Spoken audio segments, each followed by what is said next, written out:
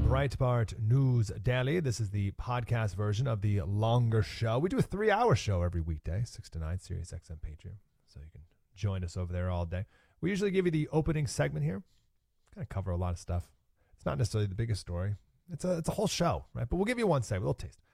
So we kicked off mostly talking about the FBI killing that man in Utah. A lot of questions. And we ask a lot of them. I'm going to tell you what we know so far. Right here.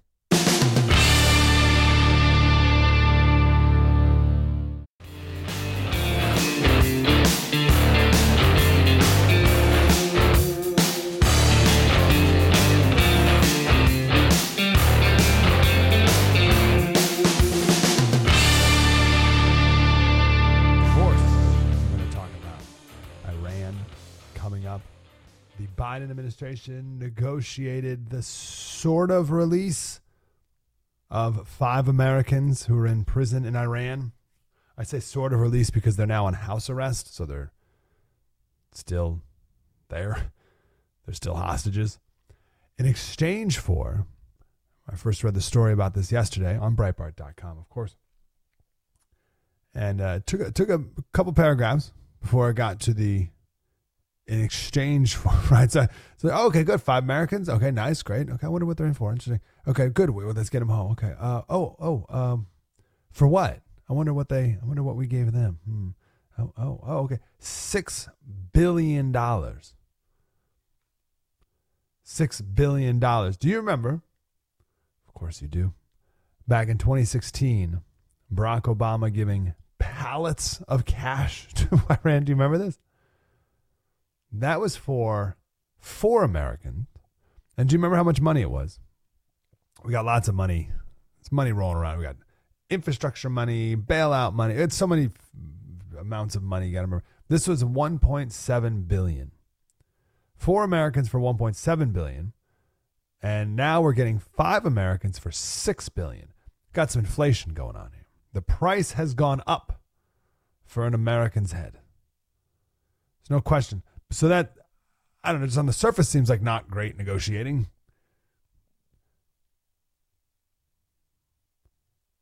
I feel like a strong America could have done better than that. I don't know. We'll talk more about that later. The part that is not getting enough attention is there should be just universal mocking of this idea that they're telling us, the Biden White House is telling us, that this money will only be used for humanitarian purposes. Apparently, the Qataris are going to control the money and make sure that it's only used for humanitarian purposes. They keep telling us over and over, oh, it's only humanitarian. It's only going to be humanitarian. Not for funding terrorism. Give me a break. Give me a break. I get offended at that because there's probably a lot to get offended about in this whole thing. But don't treat me like we're idiots. Don't talk to us like we're idiots. Money's fungible. Any dollar that doesn't be spent over there can be spent over here. And any dollar they don't spend there can be spent. You know with me? So let's say Iran, I'm making this up. Let's say Iran spends $1,000 on humanitarian purposes and $10 on terrorism. Now they can spend $1,010 on terrorism and be like, oh, we have no humanitarian money. Oh, we need $1,000 for humanitarian purposes. And they get the $1,000 from Qatari, and the American government says, oh, see, it's used for humanitarian purposes. Well, yeah, that's because they spent that money they were spending on humanitarian. Now they're spending it on terrorism. So it doesn't matter. It's the same in the end. So don't even pretend that you can control that. That's the offensive part. You guys can't control anything they do. They still have 5 Americans. So you're not in control of anything over there. Don't tell me you can control how they spend the money. We'll talk more about that later. Alex is going to be here today at 8:40. I look forward to talking to him about that. So let's start off the show with the man in Provo, Utah, outside Provo, Utah, who was killed by the FBI. I have no opinion on this yet.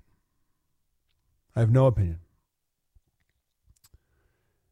And I should say up front that I and Alex, editor-in-chief of Breitbart, former host of this show, we have no desire to be first over being right. We place a priority on being right, on knowing enough about what's happening, and even knowing enough to ask the right questions. I have no desire to jump on the bandwagon to be first. I see no value in that whatsoever. I see nothing.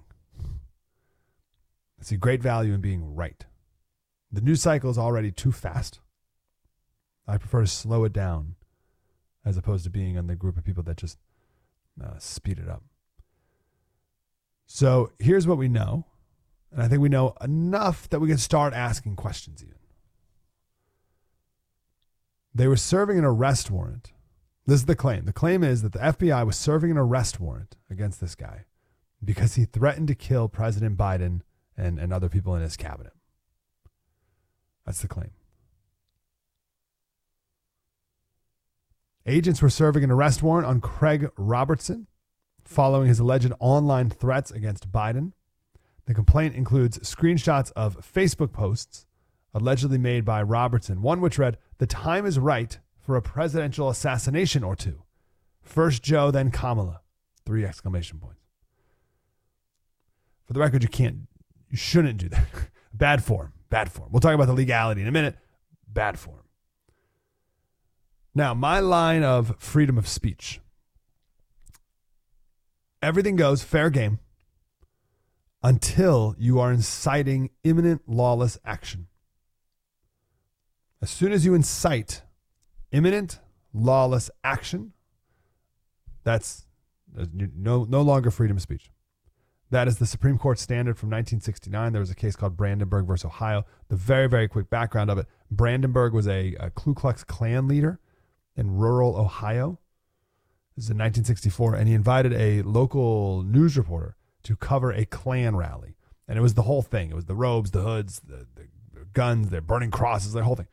And he gave a speech, and he talked about revenge on whatever, right? And he talked about revenge on anyone who supported the N-word and the Jews, including our president, our Congress, our Supreme Court, just Klan talk, right?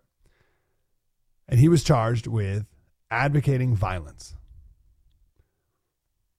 with pretty vague, but listen, terrible things I would never say, I would never be a part of it, but vague, it wasn't inciting imminent lawless action.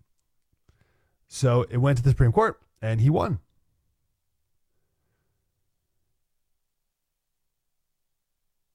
This guy in Provo probably has the right to say, again, we're probably, because we don't know everything yet, but from what they've told us, it's all been going, probably has a right to say, quote, "The time is right for an assassination or two."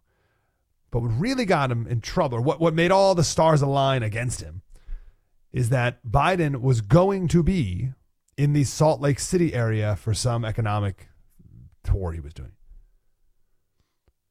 So that's where the imminency came in.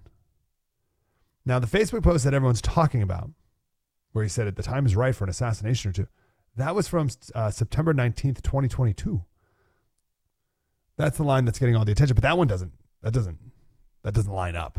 The timing was. The post that got him in trouble is when he said, "I hear Biden is coming to Utah." There's the imminency of it. "Digging out my old ghillie suit and cleaning the dust off the M24 sniper rifle." That'll get you in trouble every time. That's not going to work. Ghillie suit, by the way, is like a suit you wear. It's usually covered with grass and stuff, so you can hide in the grass and no one knows you're there. So that was the post. The FBI shooting happened at 6:15 local time in Provo as agents were beginning to serve arrest and search warrants at a home. Investigations on this guy started back in March 19th. Someone sent a tip to the FBI that he posted a threat to kill Alvin Bragg. That is the Manhattan DA who's prosecuting Trump. The same day, 2 FBI agents went to his house. He admitted it was his social media account. When an agent asked about the Bragg post, Robertson responded, "I said it was a dream. before adding, "We're done here. Don't return without a warrant." So the post in question, Robertson said, "Wonderful dream." And then he described standing with smoke wafting from his gun over a Biden official as shivers of liberty and freedom swelled in my heart for our amazingly great country. So he wiggled out of it by saying, "Oh, I just had a dream. It was just a dream. I wasn't saying we should do it. I was just saying I had a dream about it, or a dream it happened." It was like vaguer about it. So that's all we know right now. That's the background. So that's enough to start asking some questions here. What happened the other day? How did the FBI just shoot him and kill him?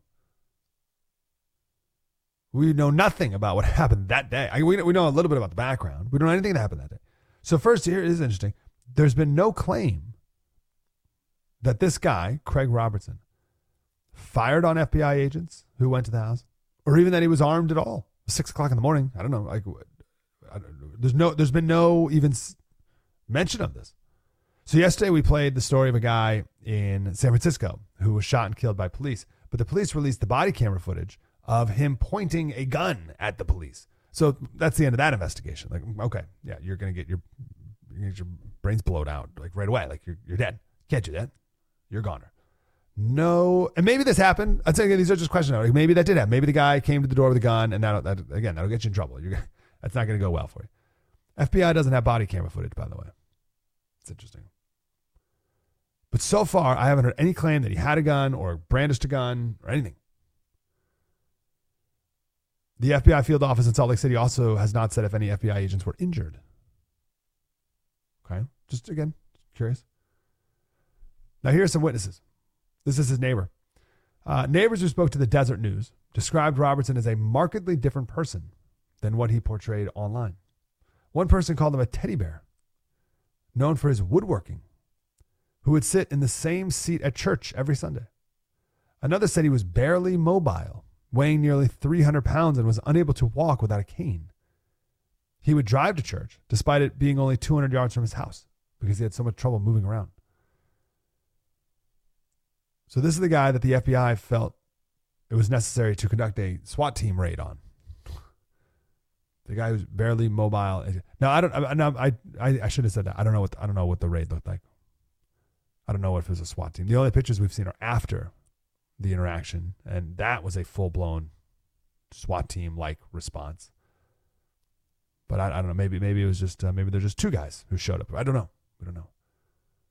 I don't know what kind of battle they were prepared for. I have seen FBI footage, or we have seen video of the FBI responding to people. Like how many? Do you remember how many? Mark Houck, 17 agents for some reason. 17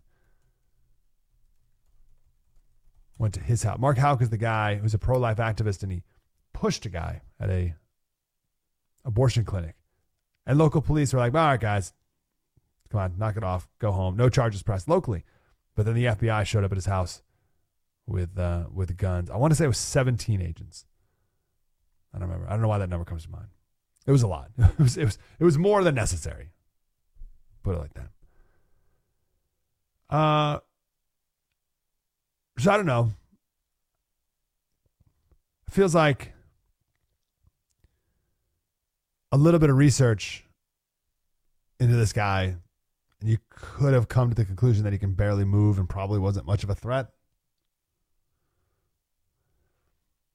Neighbors also describe a harrowing scene with dozens of agents converging on the Provo house, rifles drawn, hiding behind bulletproof shields as flashbangs exploded. So again, was that the beginning of the raid? Or was that after the shooting? I just can't believe that this man warranted that kind of response, says a man who lives up the street. The neighbor who spoke on the condition of anonymity said they were shocked by the police presence and disturbed by what they saw after the shooting.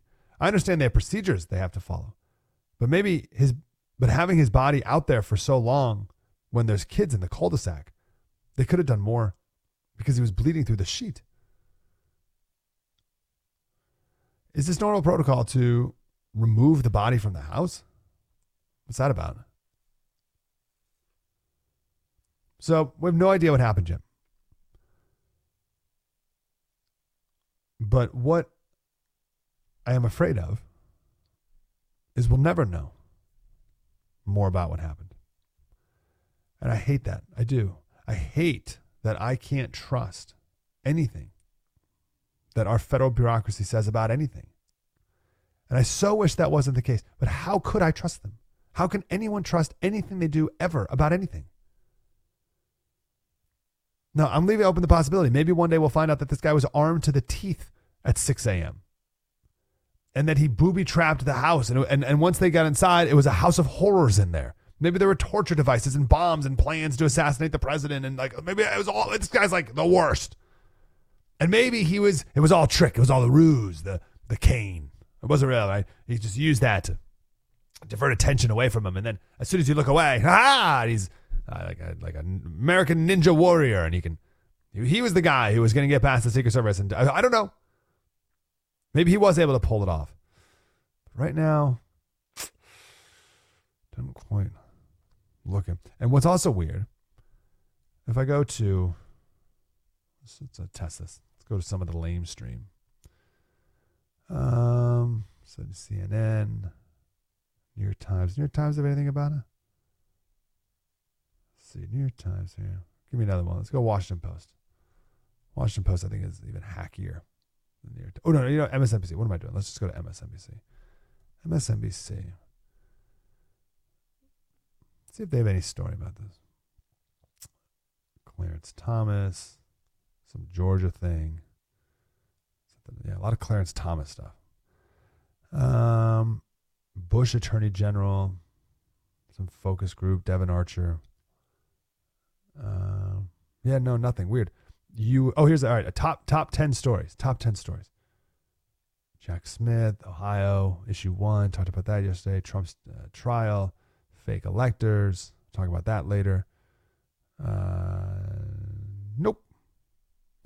Not a single mention of this story. Weird. Wouldn't you think the left would be all over this one? That's odd. Here you have a MAGA Republican. Apparently when the FBI went to his house a couple months ago, he was wearing a MAGA hat. The FBI made point of that. So we have a MAGA Trump Republican who they believed was such a credible threat to assassinate the president that the FBI had to go to his house now, that they felt the threat was imminent and a real threat. And they went and this happened. But wouldn't you think the media would go all in on violent Trump supporters? Wouldn't they be all in on, can you believe Trump is inciting violence and here's proof? They've done that before. Why are they not doing it now? That's curious. So I want to keep watching it. We'll keep following it. Because again, we'd rather be right than first on this one. But also, we got to be right. And right now, I feel this story is going to go off into the sunset. Real quick point on not believing what we're told. This is the former Capitol Police Chief. This video was just released. This is the former Capitol Police Chief, Stephen Sund. So he was the police chief during January 6th. He was the guy. He was the Capitol Hill Police Chief. Now, we played a clip of him last week or so because it was just revealed that he did an interview with Tucker Carlson on Tucker Carlson's interview show, like his long-form interview show. And it was never released. He was fired. I guess he was fired before they released it. So Tucker did another interview with Stephen Sund. And here's a little clip that was just released. One of the things many things that are in here, I talk about the 2020 riots versus the January 6th attack. The riots in front of the White House where famously St. John's Church was set on fire. Oh, White House, across the country. I talk about the White House, and I talk about an agency that was formed by Congress specifically for the protection of the United States president, the Washington, D.C. Police Department. The White House is under attack, and they are prevented. They are prevented. I know it's not from Chief Newsom. It's from his, he was the chief at the time. It would have been from above him. They're prevented from going on White House grounds and helping the United States Secret Service with defending the White House. So think about that. Who made that decision? Again, all I know is, Newsom's hands were tied. So Mayor Bowser? Higher? I don't know. But think about but that. Somebody told and there was real rioting. In fact, I think that more officers were injured at that riot than were injured on January 6th, I think. Yep. Again, don't take my word. GAO report. More officers injured at the protests up by the White House than on January 6th. And I'm told by Park Police, all charges were dropped, according to the fighting at Lafayette Park and at the White House. There were Secret Service agents bloodied and battered over there. There was a number of federal agencies that were hurt. Structures set on fire. They tried to light the Hay Adams Hotel on fire that was occupied. Think about that. Charges dropped. No such situation. I mean, when you look at the disparity of how justice is being applied, again, that's scary. That becomes really scary when it becomes politicized like that, and that's what appears to have happened. One of the Very interesting about the Black Lives Matter riots in Lafayette Park. That was on June 1st, 2020. That is not a day that will live in infamy, but January 6th is. Ooh. If you say January 6th, the Democrats did such an amazing job branding it. They made it a thing. It is more of a day than D-Day. It's more of a known day than Pearl Harbor Day. J6, January 6th. So they went from January 6th, they now call it J6. J6. There's other months that start with J, and no one's like July. What do you mean J6? What happened on July 6th? No, it's January 6th. Everyone knows what J6 means. That's how good the Democrats are at branding. J6. They went with J6 because the riots on Lafayette Park. No, all charges dropped. We don't know anything. Gone. That was on J1, June 1st. How come Republicans couldn't brand June 1? The Lafayette Park riots on June 1. Nothing. Interesting. So that is one part of the story, is that we cannot trust our federal government anymore. And that's not me telling you not to trust them. I want to be very clear about this. I'm not telling you not to trust them. I am lamenting the fact that they are clearly not trustable. Trustworthy, I guess, is the word. I'm lamenting the fact that they are not trustworthy. And then we also have a freedom of speech issue here. And it's a difficult one, of course, but all freedom of speech issues are. Right? No one's like, oh, does he have freedom of speech to talk about the baseball game the other day? Like, that's not freedom of speech isn't relevant there. It's only the difficult examples. So there's that angle too. Let me give you an example of that one. In a completely unrelated story, a 16-year-old, they keep calling her autistic. I don't know what that has to do with anything. I feel like today all 16-year-olds are autistic. Autistic has become an umbrella word for weird. So I don't know what this even means if someone says someone's autistic these days. So for some reason, she was driven home by police. I guess she was really drunk out somewhere, and a family member called police, and police picked her up and drove her home. And then once they dropped her off, the 16-year-old said to one of the female police officers that you look like my lesbian Nana. We don't have video of that yet, but her mom has video of police officers, 7 of them, dragging her out of the house, arresting her for making what they call a homophobic public order offense. So the police, or the mom is screaming at the police officers, like, what are you doing? They're trying to drag her. She's under the stairs. She's hiding under the stairs, hitting herself, and they're trying to grab her out of the house and arrest her. And the mom's like, it wasn't homophobic. She said you look like her Nana, who is indeed married to a woman. She's not homophobic. It wasn't intended to be a homophobic thing. Like, isn't this like a compliment now? Like, oh, you look right. Now, by the way, the officer in question indeed looks like a lesbian. Very short blonde hair. And she's seen in the video saying she's going to be arrested. About the 60, we're going to arrest her. 7 police officers. So I very much look forward to the body camera footage to see how the girl said this. right? Tone is what matters. But who does it even? You're telling me in England you can't say that a police officer looks like a lesbian? No, you can't, because in England, and in Europe, all of Europe, they don't have freedom of speech. They don't have freedom of speech. This is so hard for us to wrap our head around because that's all we've ever known is freedom of speech. You can say whatever you want. No, you can't. Not in England. In Europe, you cannot. You can get arrested in Europe for saying hurtful things. Forget even hateful. Hurtful. That was hurtful. What this girl said hurt the feelings of the police officer. Have you seen the videos? I don't know how these police officers do it, but there'll be a riot police at a Black Lives Matter riot. And usually it's a black police officer. See a bunch of white police officers, and you got a black police officer, and you have Black Lives Matter rioters screaming in the face of this black police officer. Like literally right up in his face.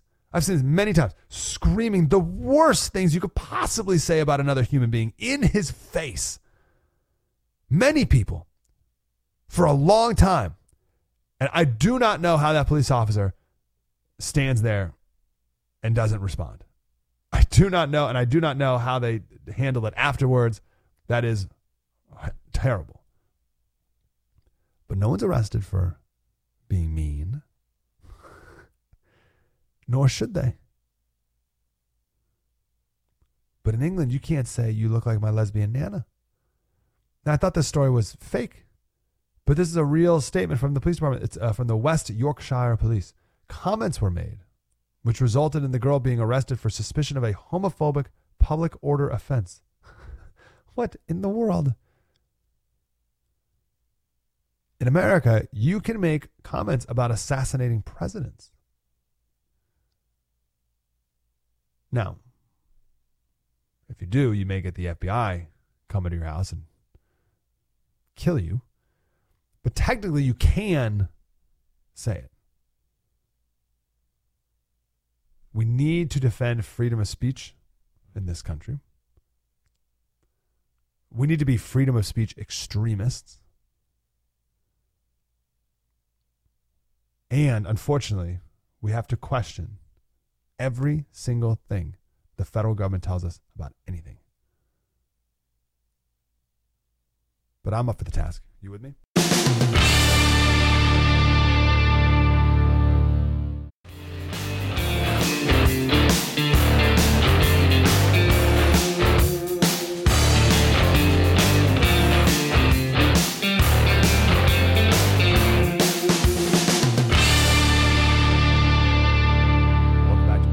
Daily. We talked to John Nolte, Breitbart News Senior Writer. By the way, we also talked to Alex Marlow, Editor-in-Chief. Got to subscribe to hear the Alex Marlow interview. We talk to him every end of the week, too. Love doing that. John Nolte is my favorite Breitbart writer. This is a lot because I like them all. But he's great, especially his stuff about Lizzo, which I had to start off with. I couldn't not. But then we had a great conversation about immigrants, illegal immigration, and then we had a caller very offended. That's something that John said. So John talked to the caller, and that's all here as well. Enjoy. John, how are you, sir? I'm good, man. Thanks for having me on. Yeah, we have lots to discuss. Kind of all over the map here. And I want to start here, although it doesn't seem like the most important of the issues. There's a lot to unpack that you've done a great job of, and I've laughed out loud as you've done it. Lizzo. Now, before everyone listening now changes the station because they don't want to hear anything about Lizzo. Again, there's some really, really important cultural things happening here that we need to be aware of.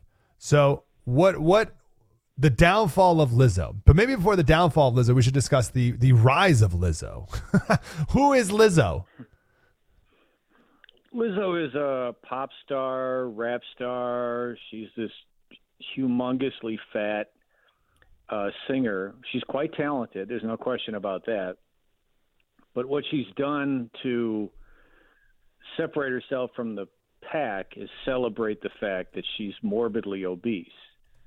And she dresses like a supermodel, even though she's disgusting to look at. She probably weighs about 300 pounds.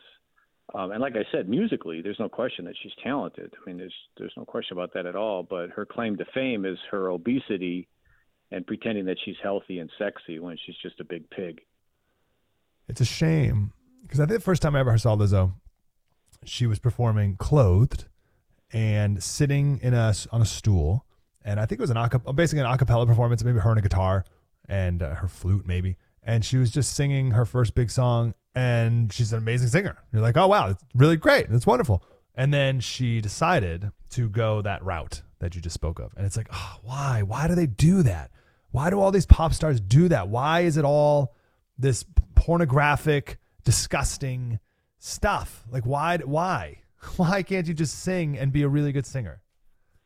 Yeah, there's plenty of examples of overweight superstars in the pop culture world, Aretha Franklin and whatnot. But, she just has to take it to the part where she just becomes gross and you can't watch her because, it's not only gross to look at a fat woman, who's burying her midriff. The lie is gross. You're being lied to through the whole thing. I'm sexy. I'm sexy. I'm sexy. No, you're not. You're a pig. And Aretha Franklin wasn't a pig. Aretha Franklin had class up and down. Rosemary Clooney had class up and down. It didn't matter how heavy they were. But this is just something totally different. And she's just appalling to look at because just your eyes, she's disgusting to look at physically. But the lie of it all, the fact that you're being manipulated into believing this is something that it's not, it's just propaganda. Well, that's part of the bigger cultural moment, right? Just the constant lying to you. And I tied this to, maybe I can't remember if I stole it from you or as an original thought. I probably stole it from you. That Megan Rapinoe was presented not just as a great soccer player, but as a supermodel. She's a Victoria's Secret model on all the women's magazines, presented to a Sports Illustrated swimsuit model. She was presented to you as beautiful. We're just like, huh? Right, like, who are these people and why are they telling us all of these lies, even down to what is beautiful? Yeah, and that's the most off-putting thing about it is that we're being told, Megan Rapinoe looks like a 50-year-old trailer park meth addict. And she's not anything close to beautiful. And of course, what undermines her looks is that she's just a terrible human being. She's a toxic narcissist. And this push to change our idea of beauty, if you find fat women sexy, that's fine. That's your thing. But that's a fetish. That's not a normal standard of beauty. You have a fetish. And I don't care if you have a fetish, it's, my name's Paul, that's between y'all. But the idea that we're trying to tell the world and change people's minds about this or to create a universal standard of beauty, it's just absurd. And they're lying to us about every aspect of what is good, beautiful, and true. And maybe, I don't know which one offends me more. Maybe the beauty. Maybe the shoving beauty down your face. We just look at art over the last few decades, and it's everywhere. So just to wrap this up, so she's in a complete free fall because of accusations that she is harassing and just a horrible person. Is there any accusation in particular that stands out? And then the funniest one is that she's accused of fat shaming her dancers, which is, give me a break. But what are the accusations, and what does the downfall say about society? Her downfall say about society. Well, what does her downfall say about our downfall?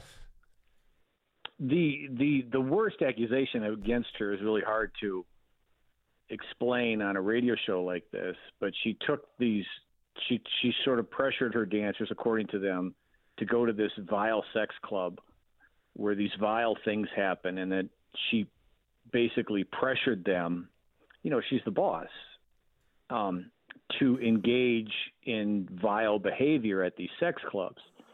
And none of this surprises me, because when you look at Lizzo's public persona, you can just tell as a human being, she's just a pig. I'm not even talking about the way she looks, but she's just a pig. And she is obsessed by sex. She's obsessed by her fetishes. And there's just sort of when you get wrapped around that, when that becomes your identity, this moral backsliding begins. You backslide morally, and it just gets worse and worse and worse, because sex can be like a drug where all of a sudden this isn't enough, so I need something even more extreme, and then that isn't enough, and I need something more extreme. And you could see that in her public persona, so none of this is surprising to me. And as far as what it says about us is that it's just more of this. As much as I find Lizzo disgusting, and as much as I'm enjoying her downfall, it shouldn't be happening because nothing has been proven. These are just allegations. But she's had a concert canceled and all this stuff, and I guess it's a good sign that it's happening across the board because you think she'd be immune to this. But I want to live in a society where even someone as disgusting as Lizzo is given the benefit of the doubt, is innocent until proven guilty. And I know that this isn't a court of law and everybody's going to talk about what the First Amendment means. But even in the court of public opinion, we should not be destroying people until we know that they're guilty. And we don't know that she's guilty. And her life, in a perfect country, her life and career would not be dismantled right now until this thing played out in the courts. I think if she were listening now, she'd be surprised by your defense of her after such horrible things you said about her, John. Yeah, all facts. Let's pivot to some more politics. So we played a clip earlier of Meet the Press. What's the guy's name? Chuck Todd. Chuck Todd saying, wow, it looks like Governor Abbott was right. You send illegal immigrants to different cities, and now those cities are going to start to care about illegal immigration. And it's like, well, yeah, no, duh, Chuck. Especially Eric Mayor Adams saying that illegal immigrants have decimated his city. Now, a little vocabulary pet peeve, decimate means to decrease by 10%. But either way, how can illegal immigrants destroy New York City? Well, we're not, immigration used to be about taking people that had enormous potential out of countries where they weren't allowed to reach that potential. We wanted Einstein. We wanted, to capture the pop culture wave, Oppenheimers. Those are the guys we wanted. And instead, we're just importing the third world. So these people come across the border illegally because Biden invites them, because the replacement theory is real. They want to replace us. And he opens up the country. And Abbott is going to these illegals and he's saying, well, do you guys want to go to New York? And if they say yes, he's sending them to New York.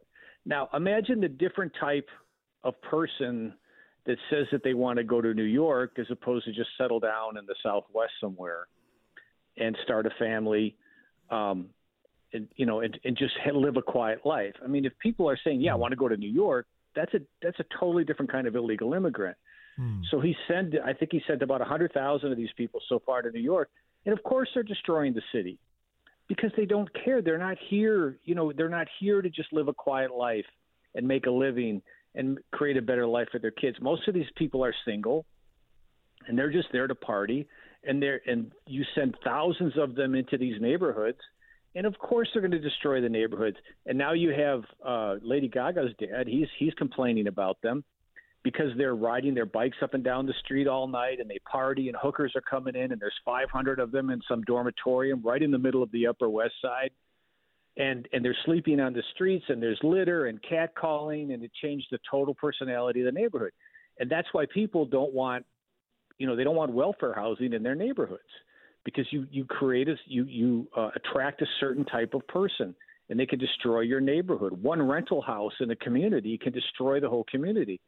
So that's what's happening, and I think it's awesome.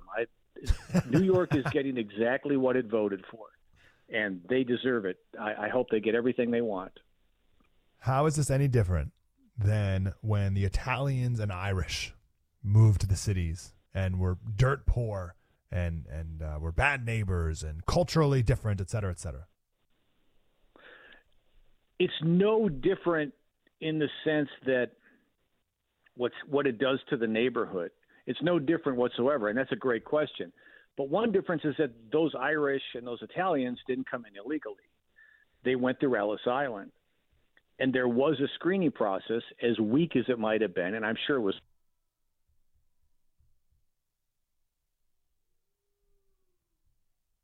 we lost him totally. Son of a gun. Oh, here we go. Just call him back in here. Do, do, do, do, do, do, do, do.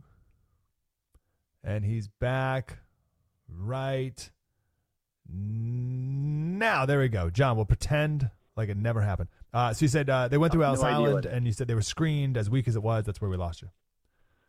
Right. It was as weak as it was. They were screened. I'm sure there was plenty of corruption around the screening, and that all kinds of people got in that shouldn't have gotten in. But that's a very different process. They weren't just screened for their backgrounds. They were screened for health reasons. Biden is just letting these people pour in. He's just letting them pour in. And there's a big difference between an invited guest who ruins your house and an uninvited guest. And this should not be happening. And we did have immigration pauses in the past. Then, of course, that's never going to happen now. But it is the same thing. We should have learned from it and not allowed it to happen again. But like I said, Democrats are determined to flood this country with illegals because they know that illegals will eventually have children. Those children will vote Democrat. They're thinking the long game, and the replacement theory is real. Yeah, that's a smart long game. If your goal is to get elected, that's a play. That's a good play. They get 20 million illegal immigrants. Some of these purple states it comes down to 10,000 votes. So they're it's a smart game. What about the black voters in Chicago? There was a video of a public meeting in Chicago with the police chief and city council members and whatever. And all these black voters were upset about legal immigrants in a former elementary school. And they're talking just like Lady Gaga's dad about how dangerous and violent, whatever. This guy stands up and he says, if you don't do something about this, we will. If this happens again, if you don't stop this, we are going to stop it on the streets, and you're not going to like it. And he's right about that. But will this issue finally be the one that convinces at least maybe not 98% of black people to vote Democrat, maybe 75% of black people? Like, is there something is this the one that can turn a lot of black people into Trump voters?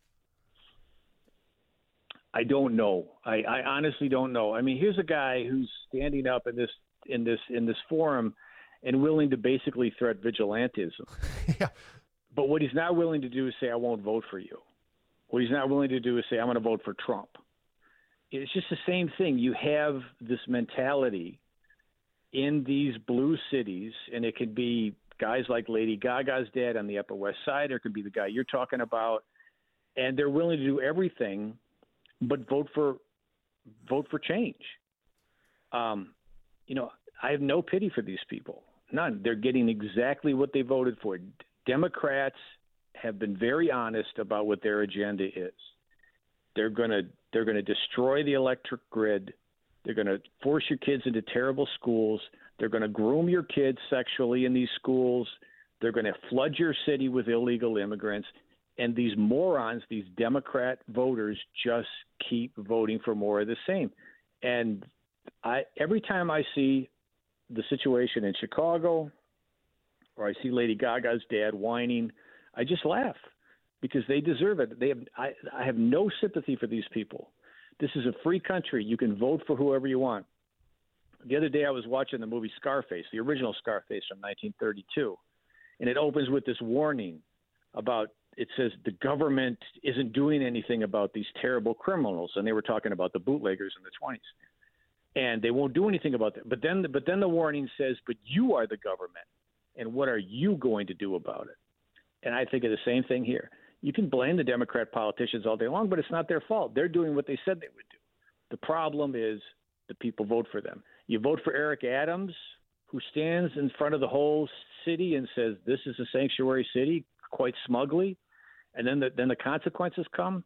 Hey, that's your fault, pal. You want to live like that? That's up to you, because you don't have to live like that. You can change your voting pattern, but they refuse to. So I just laugh at them. The power that's this voting pattern has over people, it's so fascinating because people would rather move than vote differently. You wrote an article about Portland, Oregon. They've lost over 14,000 taxpayers in the last year. So it's their families, right? So it's 14,000 families essentially. Some could be single, right? But and they're leaving. But I guarantee you, most of those people voted for the reason, the people that is the reason they're leaving. Right? So they'd rather still vote for them, but then make it so intolerable they must leave. Yeah, and then they take their voting habits to a state like Colorado that used to be a red state, and they vote Democrat. And the same thing's going to happen. You're going to see, and you've seen in these big cities in Colorado the same thing happening. So they're like locusts. They just go from state to state. They destroy state to state with their terrible voting habit. Luckily, most of that horror is happening within the blue cities. So if you live in a rural area, you're basically protected from this nonsense. You may not be protected from high taxes or stupid regulations, but you're at least protected from terrible schools and home and all the degenerates they allow to live on the streets. But yeah, that's one of the sad things. They just will not change their vote. Talking with John Nolte. Speaking of terrible schools, you wrote an article the other day about how there's 12,000 fewer kindergartners in the New York City public schools. I remember reading a couple of years ago an article about how our cities have become these just young people, young childless, single people hellscapes. They didn't use that word, but that's my. But they become like these entertainment fun zones for young drunk people, and by young I mean 20s and 30s, without kids. It's a very different cultural moment we're in right now with our cities. Well, what you have is these cities have become the George Floyd riots, whatever you want to call them, the 1619 riots. They changed the face of these cities because you have the Democrats that run these cities saying, let's defund the police. That's the most extreme. The least extreme in these cities is let's make the police eunuchs where they're not going to do anything. And some of that is done through legislation. Some of it is done through the fact that the cops are looking at what happens to them if they enforce the law. So they're not going to enforce the law. They're just going to wait out till they get their pension, and you can't blame them. So it changes the face of the city. And what happens is that criminals who are very savvy in most cases, they know what they can get away with in these cities, which is why they're walking into Walgreens and filling up bags of stuff and walking out without paying for it. And that's the least of it. So you cannot live in a city like that because you can't deal with chaos. Human beings have the ability to adapt to anything. As long as we know what's going to happen next, we could live, you can live in prison. You can live in a chicken shack. As long as you know what's going to happen next, you can adapt to it. But in these cities, there's so much chaos that people don't know, and you just can't live like that. People can't live like that. So good people, these family people, are just getting the hell out because they don't have any other choice. And when you see kindergarten rolls dip like that, it's because people are moving. And who's going to move? It's going to be people with families because they're the ones that worry about it the most because they have children. Yeah, and then it spirals from there. I don't know how you get out of that spiral. I want to take a phone call here so we can reiterate, make sure we're as articulate as we can here. Go to Joe, who's in Indiana. Joe, you're on the phone with me and John Nolte here. What's going on, Joe? Yeah, hi. Good morning. Thank you for taking my call. This is the first time I've ever called into a show where I called in because I was upset because something a guest said. And I would take personal exception to Mr. Nolte's characterizations of the Irish and the Italians coming in and doing the same things to the cities. They came in legally, but did the same things to the cities that our illegal immigrants are doing now. I had a green card until I was 16. My parents came here with us when we were kids. They had a second-grade education and a sixth-grade education. We worked our asses off, never took anything from anybody, never destroyed anybody, never catcalled going down the street. The bottom line is that at this point, I did 20 years in the military, a brother that served in the Army. I have 3 kids in the U.S. military. So the characterization of immigrants as coming in and destroying cities, whether they're legal or not, isn't accurate, and I find it offensive that you actually paint with such broad strokes in your comments. All right, just put Joe on hold real quick, guys. But just put Joe on hold. John, what do you say? Yeah, I mean, I understand what he's saying. I mean, but he's, and I am generalizing. I mean, but if you look at, you go back and you look at the slums, the Italian and Irish slums of the time, there was a lot of crime. The mafia was created. I'm not saying that I would say the same thing about the Irish and Italians that I said about illegals. Some of them come into the country because they want to party. Some of them come into the country because they just want to settle down and have a good life. And they're the ones that generally stay in Texas. But the problems are the same. I mean, you can't differentiate between the problems, and you can't look at the history of these slums and all the crime that happened and say that there's some sort of a difference, except that they came in legally. Eventually, the Italian and the Irish assimilated. So the question is, are all these illegals going to assimilate? I personally hope they don't get the chance. I hope Trump is elected and he deports every single one of them, especially the dreamers. Joe, if I may, when I speak of Irish immigrants, I'm thinking like the potato famine immigrant wave from 1840 or something. And when I think of Italian immigrants, I'm talking about like 1880s. Not you. But also, where are you from? Where your accent sounds like you've lived here your whole life. Can we throw Joe back on? Hey, Joe, you there? Yeah, I'm here. Yeah. Where are you from? You said you had a green card. We moved here. I moved here as a child from Belfast, Northern Ireland, because of the troubles in the 1960s, and grew up in upstate New York. Where in upstate? Dutchess County. Went to high school in Poughkeepsie. Yeah. Okay. Well, that's. I don't know what you said. Like, great. I'm not. We weren't referring to you. I think we were referring to more the Irish slums of the 1800s. But I appreciate the call, Joe. But John, I want to ask you about this, John. The reason I want to take that call is, what do you say about the hard work aspect? Because that's what he was saying, right? We work hard. We work hard, John. And these immigrants, they just want to work hard. They're here to work, and they're going to work hard. They're hard workers. Don't you know how hard they work? Yeah, it's like I said, there's a big difference between legal immigration and illegal immigration. And these illegals, I used to live in LA. I lived in LA for 10 years. And you would go to a hardware store, a home supply store, and the entire parking lot would be surrounded by illegal immigrants because they wanted work. So I have no doubt that a lot of those people that come here illegally want work. But I also have no doubt that a lot of those who come here illegally want to traffic drugs and traffic kids and get on welfare and party in New York and enjoy prostitutes and drugs. And you cannot, there's no reason why we have to accept both. If you screen people properly, we should be brain draining these foreign countries, yes, not opening our borders up to the third world. So it's one or the other. What are you going to do? Is it Biden doesn't care. He just wants to flood the country with Democrats. That's all he cares about. That's all the Democrats care about. And they don't care if it destroys your way of life. They don't care if it destroys your neighborhood. They don't care about the fact that children are being sex trafficked or all the drugs that are coming in.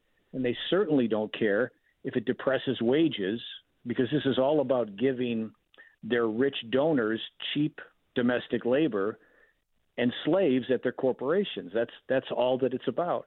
So yeah, I don't doubt that that a lot of these people come here and work hard. I've seen it, but I don't care. They all need to be deported, especially the dreamers. They have no business being in our country, and we need to regulate who comes in. I don't care how hard they work. They have no business being here. When Mexico sends its people, they're not sending their best. Sounds like you agree obviously with that? Not. The great John Nolte. And I want to point out, my wife was born in Mexico. She's Mexican. She's 100% Mexican. But her family came here legally, and they moved to Wisconsin. And her dad worked in a factory third shift, and they created a life, and they assimilated. They became Americans. That is the way it should be. I am all for legal immigration. I'm all for bringing people here who are brilliant or who are ambitious. We should be stealing the best people from all these foreign countries, but just opening our doors to people that are destroying the Upper West Side. While I enjoy watching the Upper West Side get destroyed because they deserve it, that should not be happening. John Nolte, Breitbart News Senior Writer. John, great to talk to you, sir. Have a great weekend. All right, buddy. You too. Keep up the great work.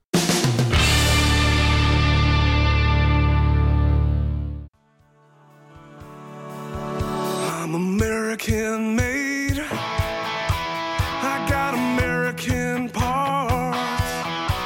I got American faith. Thanks for listening to Breitbart News Daily. On Monday, we are going to talk more about the Iranian deal. It's the new Iranian deal, I suppose. Much more fallout there. Also, we're going to get back to a topic we briefly touched on earlier in the week, and that is the malware, the Chinese malware that's on American military computer systems and infrastructure systems across the country. That should be a bigger deal. That should be a bigger story.